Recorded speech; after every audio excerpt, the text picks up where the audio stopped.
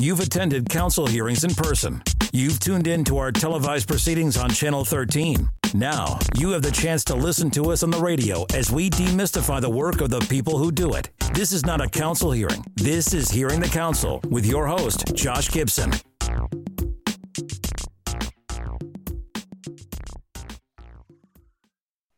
Thank you, deep voice person with a funky backbeat.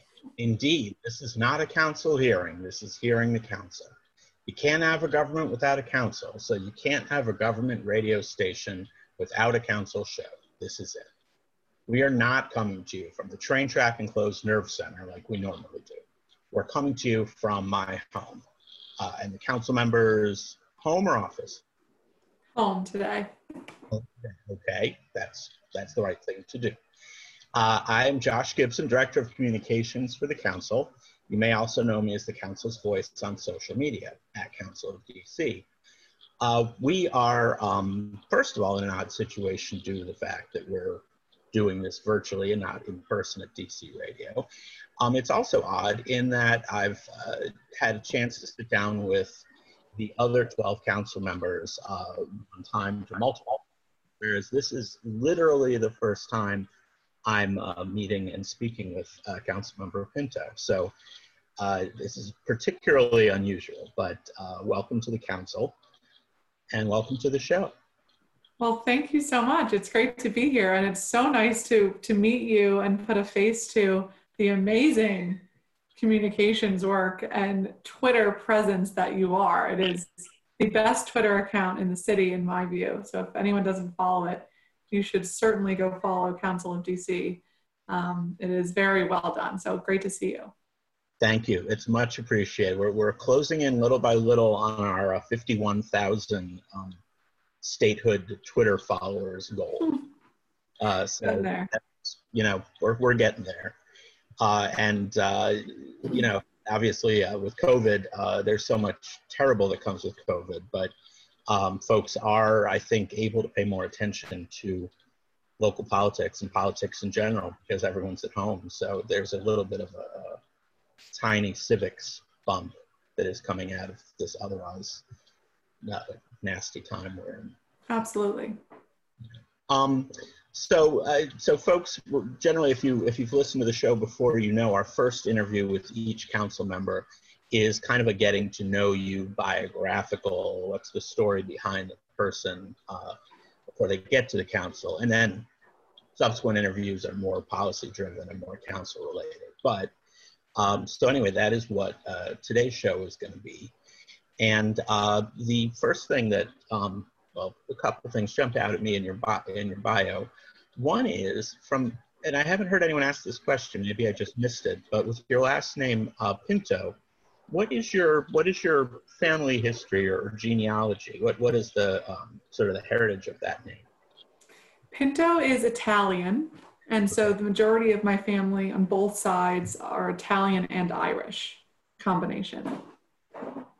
And have been in the country a few generations, or? Yes, been here a couple of generations now. I get asked often if I'm Brazilian, or I've gotten a couple of different questions about race and background throughout the campaign, perhaps because of the name as well. So I don't think anyone has officially asked me that, so I'm glad that's clarified. Okay.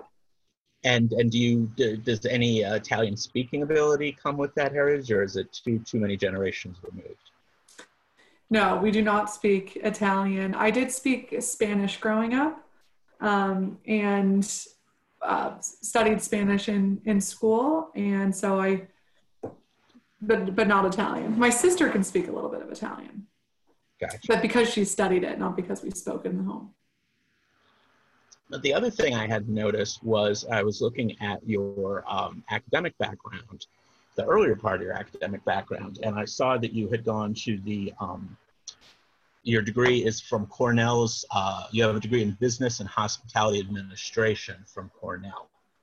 And the couple of people I know that have similar backgrounds are hardcore hospitality industry people, real restaurant or hotel management people. Right. So I'm curious how you came to pursue that degree and then I'm guessing something changed after that because you went a bit of a different direction. So yes, I went to what we kind of call colloquially as the hotel school at Cornell. And it's really a business degree geared towards the hospitality industry.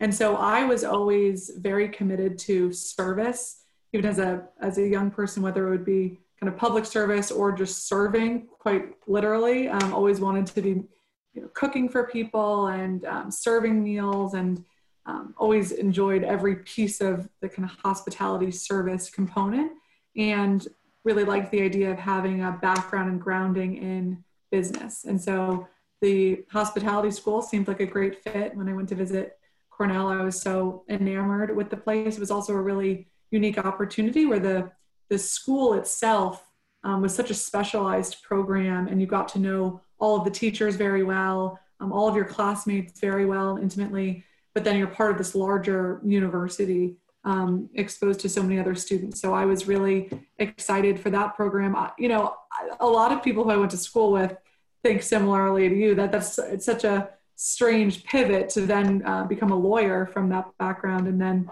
now be in public service. To me, it really is kind of all aligned with service and providing service, whether that is through the hospitality industry or through my legal training background or through now on the council. And is that the school that I'm thinking of that has like an actual functioning hotel lobby and a restaurant for people? We have a hotel and restaurant, yep, which was great because we had an opportunity to work in essentially every different job title within the hotel and the restaurant, which is great exposure as many of the students go into that industry to figure out what works well, what doesn't. And I'm a believer that then when you go in to serve in any capacity, you have the broader context understanding of how each piece fits together. So that was a wonderful experience for me. So there was never a dream to open a restaurant or run a hotel. It was always a broader service goal.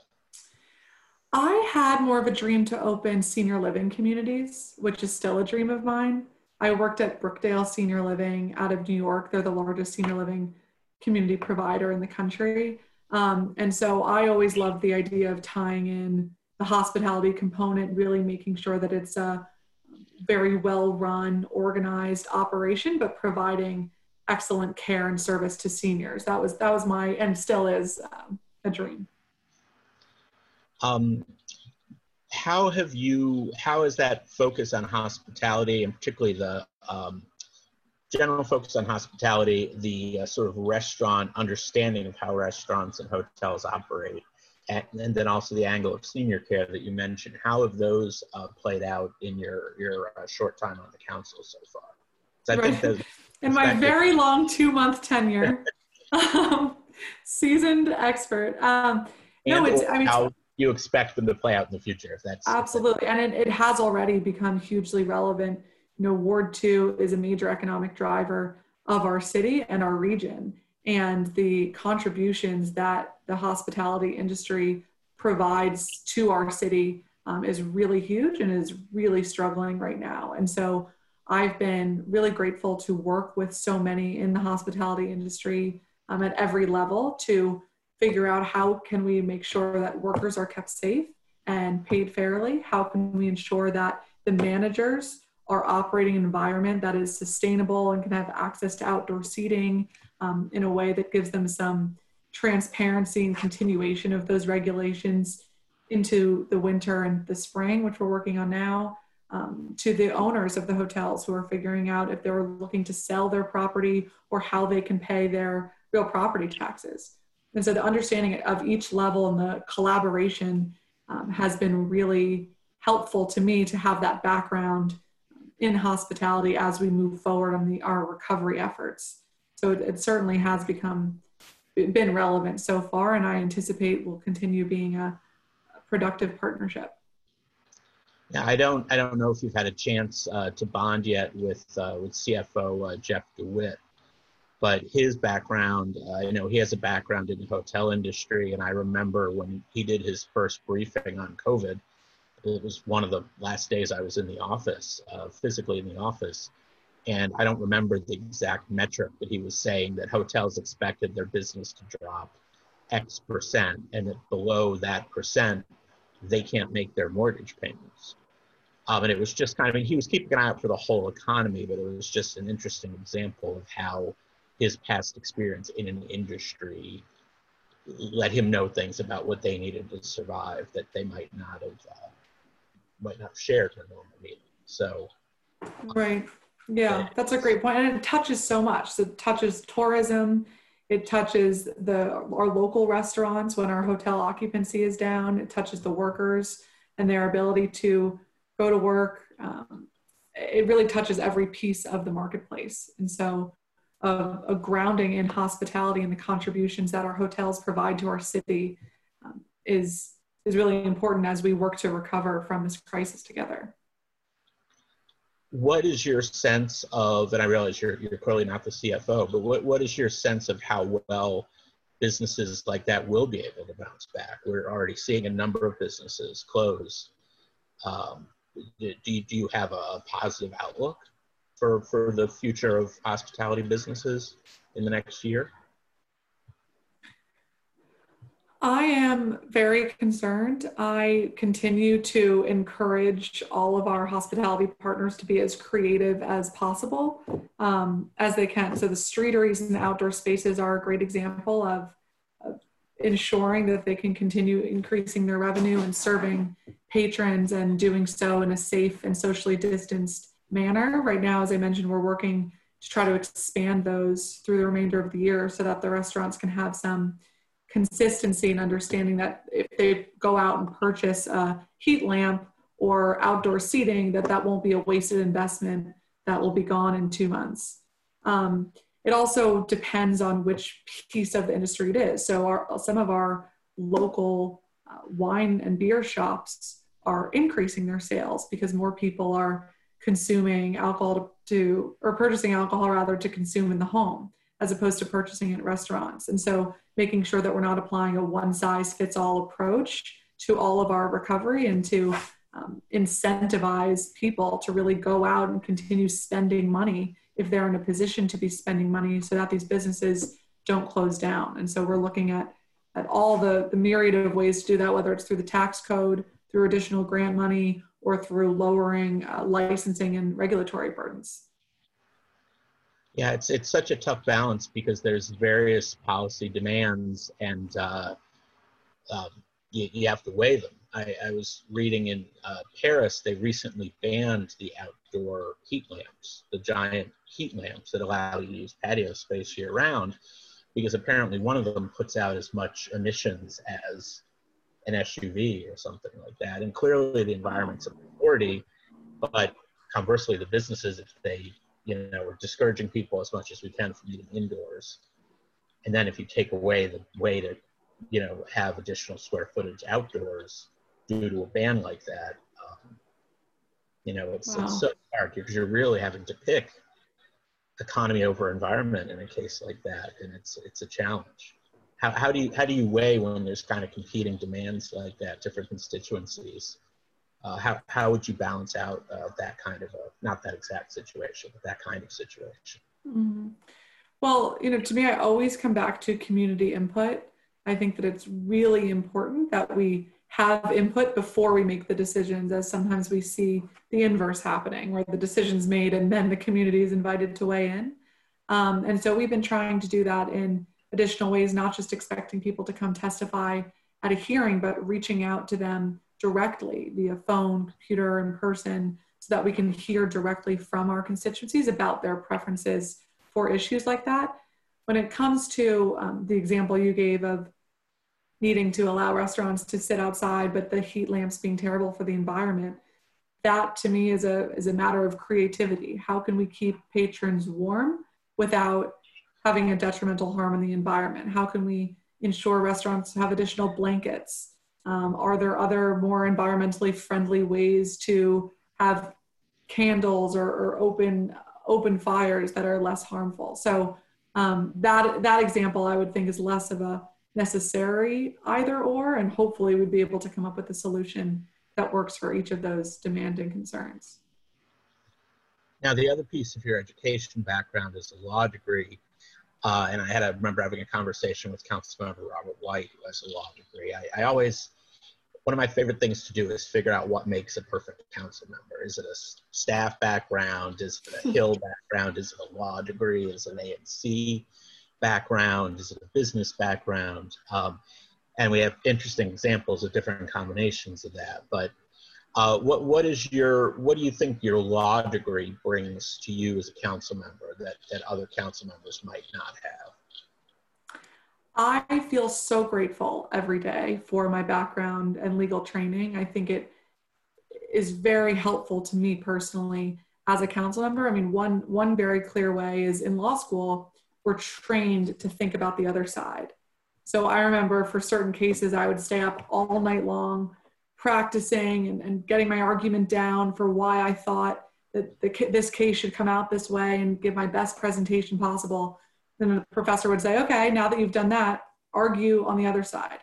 And that consistent feedback and training and requiring us to think about what the other viewpoint is, I think is not only important in politics, but is important in governing, because it allows us to plug holes in legislation and think through, okay, what would the ramifications of this be? What would someone who's not supportive of this legislation say? And which of those comments are worthy of considering and hopefully compromising on? And so I think it makes me certainly a much more effective and reasoned lawmaker.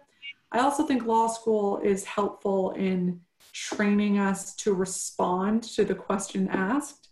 And that can be, in a context like this with an interview, but, when we're dealing with an agency or dealing with a piece of legislation or dealing with a constituent, not just saying the kind of same old sentence or two that you think sounds good or that you're used to saying, but really being directly responsive. And it comes back to this customer service component of my background, and that I think all of my colleagues share, is this desire to provide excellent customer service. And I think being responsive and direct with our constituents is a huge piece of that. So I'm very grateful for my legal background, certainly in my experience at the DC Attorney General's office as well. How does your sort of nuanced, detailed thinking of both sides, well-prepared legal scholar side interact with the making of sausage lawmaking that you've begun to see happen and participate in, like the budget process? I feel like there's sort of a rigor and a structure to legal thought, and then boom, the budget happens, during a pandemic on Zoom. Do you recoil at that? Is there something in it that appeals to you? What is your reaction to that situation? Well, I was really grateful to have the opportunity to participate in the budget process this year. This is a year like we haven't experienced in the city, and there's so much need. And we were dealing with such a revenue shortfall that it was really a creative challenge to be able to participate in that, to try to address all of the needs and increase the social support programs that we need, while also balancing the budget and trying not to raise taxes. And so I'm really grateful that I was able to participate in that process. That to me was more of an exercise in negotiations than kind of critical thinking on either side, I think. One example is with the advertising tax. The 3% advertising tax, as opposed to being recommended as an amendment, was embedded into the budget. And so the $18 million of projected revenue had already been apportioned to various programs. And so I believed that it was very important to remove the ad tax, because I thought it was going to have a terrible detrimental effect on our small businesses and our news organizations that need more supports right now, not more burdensome regulation and taxation. And so removing it wasn't just a matter of voting against an amendment. We had to find the $18 million. And at that point, many of our colleagues had programs that were very important to all of us to make sure we're funded. And so that was a very interesting exercise in negotiation and speaking to each of our colleagues and finding out what was most important to everybody, and working with the chairman's office and the budget office on coming up with a solution that worked was was a good experience, but also was a good reflection, I think, of collaboration when we can all come together and just be very communicative with our respective priorities. And the sort of the chaos and the cliffhanger-ness, like, the sudden adjournment and can we find the money and let's come back to it. Is that something that you relish, that you makes you crazy, or just it's somewhere in the middle? I certainly don't relish it. I mean, to me, it was less surprising because I hadn't slept in about 7 days. I had combed through every single line of the budget, trying to identify the 18 million to remove on the phone with all my colleagues all through the weekend. And so to me, it wasn't the first time that had come up. Okay, well, we'll now remove it. I was really grateful that folks were interested in getting it removed and that we were going forward. I don't think it should have been included in the first place. So I certainly wouldn't say I relish the way it happened, but I was very grateful to have the opportunity to work with my colleagues on ensuring that it was removed. Now let's move on to your time with Karl Racine.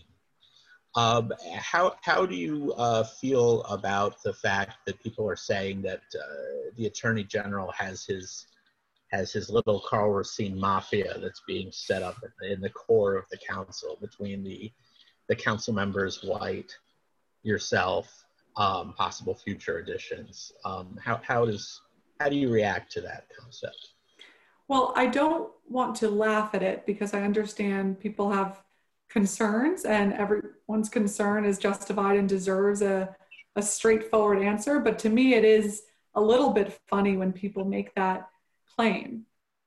The Attorney General is running an agency, and he attracts people who are committed to public service, I think, to his agency. All of my colleagues, that was true when I was in the tax section of the commercial division, and it was true when I was the Assistant Attorney General for Policy and Legislative Affairs. The people who I worked with were incredibly committed to the city, to providing excellent public service, and he is a wonderful mentor to the lawyers and other employees who work in the agency. And so I guess it's not that surprising to me that people who have worked in that agency have then sought to pursue public office themselves.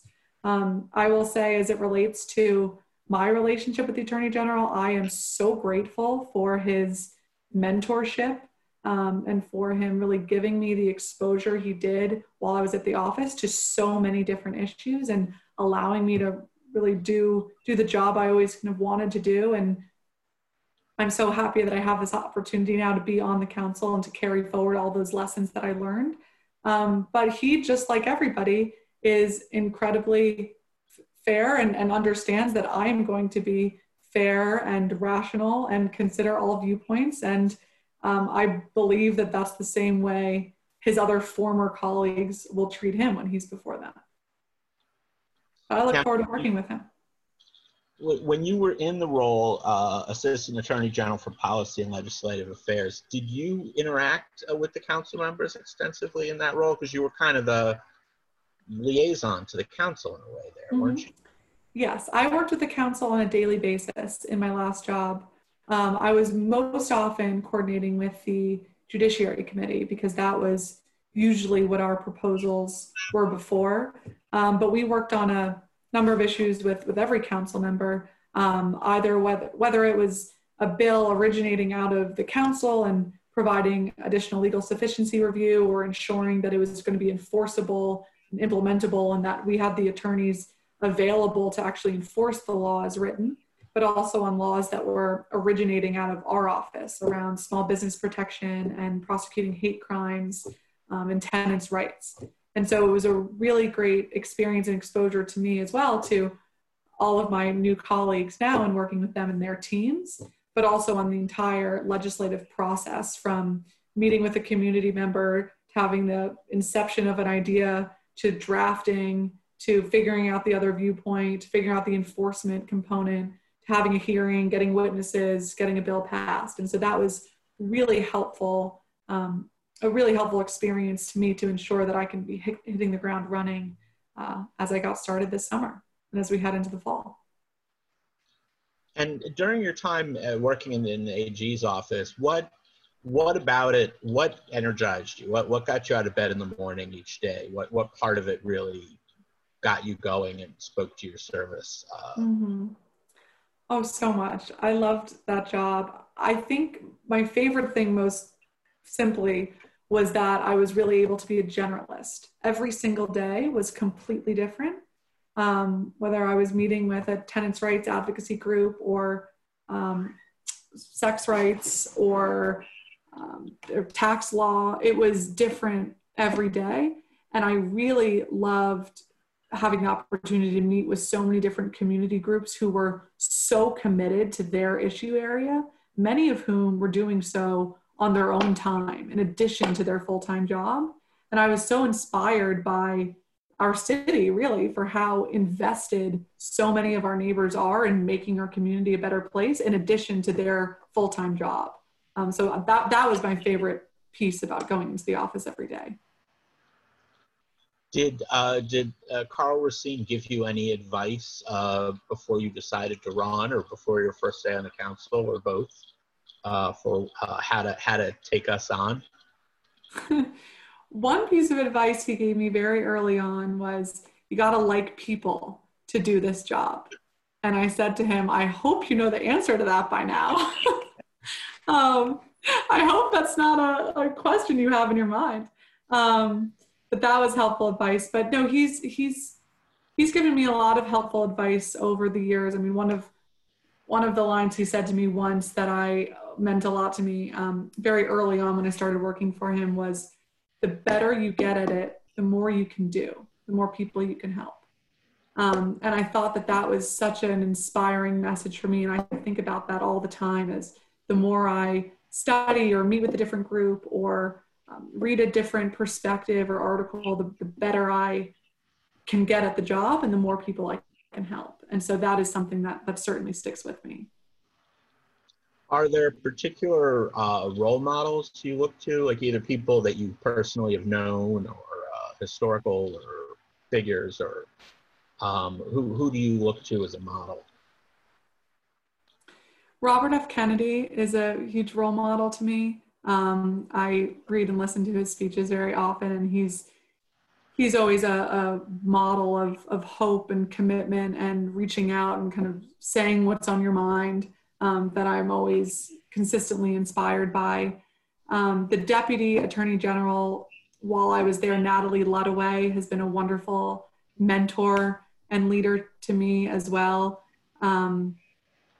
Judge Williams, who I worked for on the U.S. Court of Federal Claims, she's actually the judge who swore me in, my swearing in ceremony at the end of June. She is a wonderful mentor, and she's someone who also had this training period as well. When I worked for her, I would, spend weeks writing an opinion, and she'd say, okay, now write it coming out the other way. And I thought that was great, and a great experience at the time. It was, not such a great experience. But after the fact, it's kind of similar to what I was talking about with law school. I think it's helpful for me as a legislator now, and as a community leader, to make sure, as we're bridging this divide between opinions and making sure that we're not living in such a divisive, unnecessarily villainous environment, that we can communicate with one another and explain to one group why the second group feels the way they do, and hopefully come up with some compromise. So those are some of the wonderful non-familial mentors I've had. Speaking of both being able to see both sides of things, where do you cite yourself? There's much talk of the council increasingly having a progressive wing and a traditional wing. Where do you sort of cite yourself on that spectrum?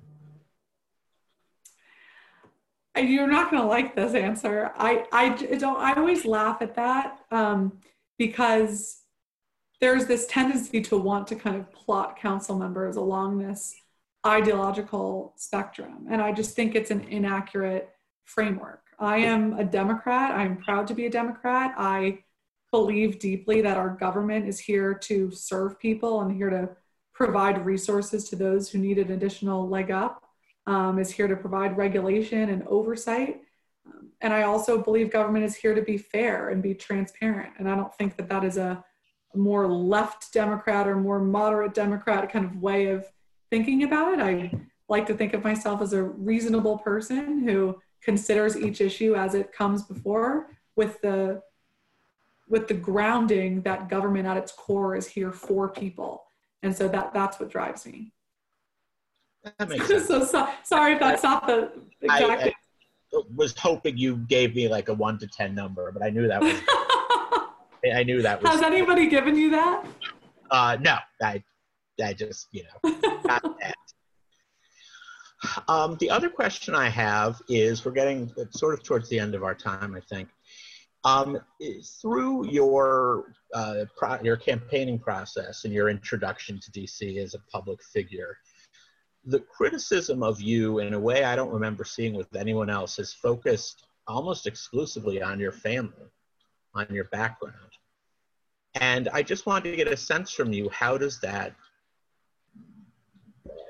and not to be to psychoanalyze you, but how does that make you feel? Our families are our core, and to have almost all the criticism of you focused in one way or another at your family, talk to me about that.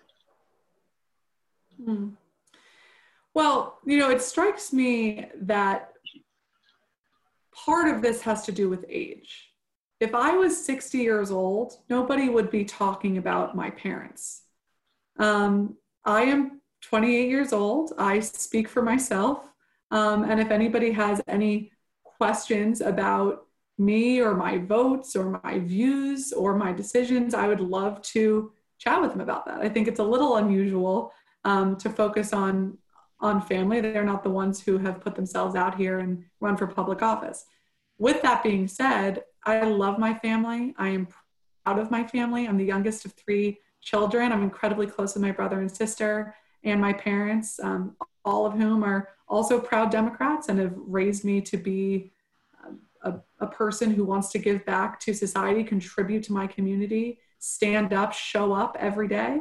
And so I'm really proud of them as people and grateful for the familial environment that they raised me in and continue to provide such love and care with. So I hope that any criticism people have given, they give me the chance to prove them wrong and to do my best that I can at this job and to engage with me if I'm doing something you disagree with. I may agree with you once you present the better case. I'm very open-minded. So I hope that people will give me the benefit of the doubt to do so, and I will continue doing the same. Okay, I'm going to ask you one question. While you're answering that question, I'm going to quickly look over to Facebook, because we are on Facebook Live, and just see if any good questions have come in there. Okay, and then great. We'll close that question. So that's what the next couple minutes will look like. The question I'd like you to answer while I'm quickly checking Facebook and multitasking is, where do you spoke about being younger, where do you see yourself in 20 or 30 years? When you'll still be in the heart of your career, where will it be? What do you imagine or hope that you'll be doing? Mm-hmm. Well, I got great advice when I was a tax associate, which was, do not make a lifelong plan because it will never happen. And, that's kind of how I've found. I haven't had this kind of perfectly linear path to get where I am now. I've wanted to give back. I wanted to be in public service. I really liked the intersection of government, law, and policy, and that interest has kind of driven me to this point. So we'll see. Right now, I'm really focused on serving and leading the residents of Ward 2 and helping everybody get through this crisis of COVID-19 and implementing the really important demands of the protesters right now for racial justice, criminal justice reform. And that is my focus. That is my focus for now. And I really have no idea where I'll be in 20 years. Certainly in DC, maybe in a different home. I live right now with 3 roommates. So maybe in a different home in the city, but that's about all I know at this moment. Okay, well, we are going to go now to our closeout question. This is a question we've asked of all of the council members. I have to find my prop for this, which is, I want you to take this list of items, which you should be able to see that, candy, cookies, ice cream, and pie, and rank them from your favorite to your least favorite. Wow. It's the hardest question of the day. Okay, we're going to go ice cream 1, cake 2, cookies 3, candy 4, pie 5. I will add, we have a master spreadsheet. Now all 13 of the sitting council members have been gracious enough to answer this question, which I've put into a spreadsheet of the ranking. It's kind of like a dessert Myers-Briggs thing. And we can figure out if there's certain personality types that go with certain rankings. We should have elected officials do the Myers-Briggs and post our reports publicly. Yeah, I think there's value in it. It's interesting. Pie is very polarizing. It's either 1 or 5. Top of the list or bottom of the list. What are your listing of those? I'm ice cream, candy, cookies, cake, pie. All right, we've got the same 1 and 5. Yeah, so we've got some, we're the same at the ends. Chairman Mendelson, to no one's surprise, rhubarb pie is his favorite. So he's part of the pie coalition. Wow. Yeah. This is good to know. I'm going to pull that up, and when you're not suspecting it, in the middle of the hearing. If you're having a one-on-one meeting, just, I had this rhubarb pie sitting around my office. Would you like a slice? And right. That'll be a good leverage chip. But anyway, viewers, I will update the dessert spreadsheet and post it to social media so you can start to analyze possible coalitions. But unfortunately, we are just about out of time. So thank you very, very much for joining us. I hope the next time we'll be able to get more directly into policy. But it's mandatory. The first show is this Getting to Know You show. So you have that behind you. And from here on out, it'll be more straight up policy discussions. But thank you very much for taking time out of what will be a very busy last few months of the council period. So thank you very much. Absolutely. Thank you so much for having me. Great to see you, Josh. And as I said, thank you for your wonderful service for all of district residents. I'm certainly a huge fan, and I know many are as well. So thank you for having me, for all you do. Oh, you're very kind. Thank you. And thank you, listeners, for joining us. A reminder to sign up for the Hearing and Counsel podcast, which you can sign up for wherever you get your podcasts. Also tune in. We're on DC Radio at 96.3 FM HD4 or dcradio.gov. And as always, the reminder, this is not a council hearing. This is Hearing the Council. Thank you. Bye-bye.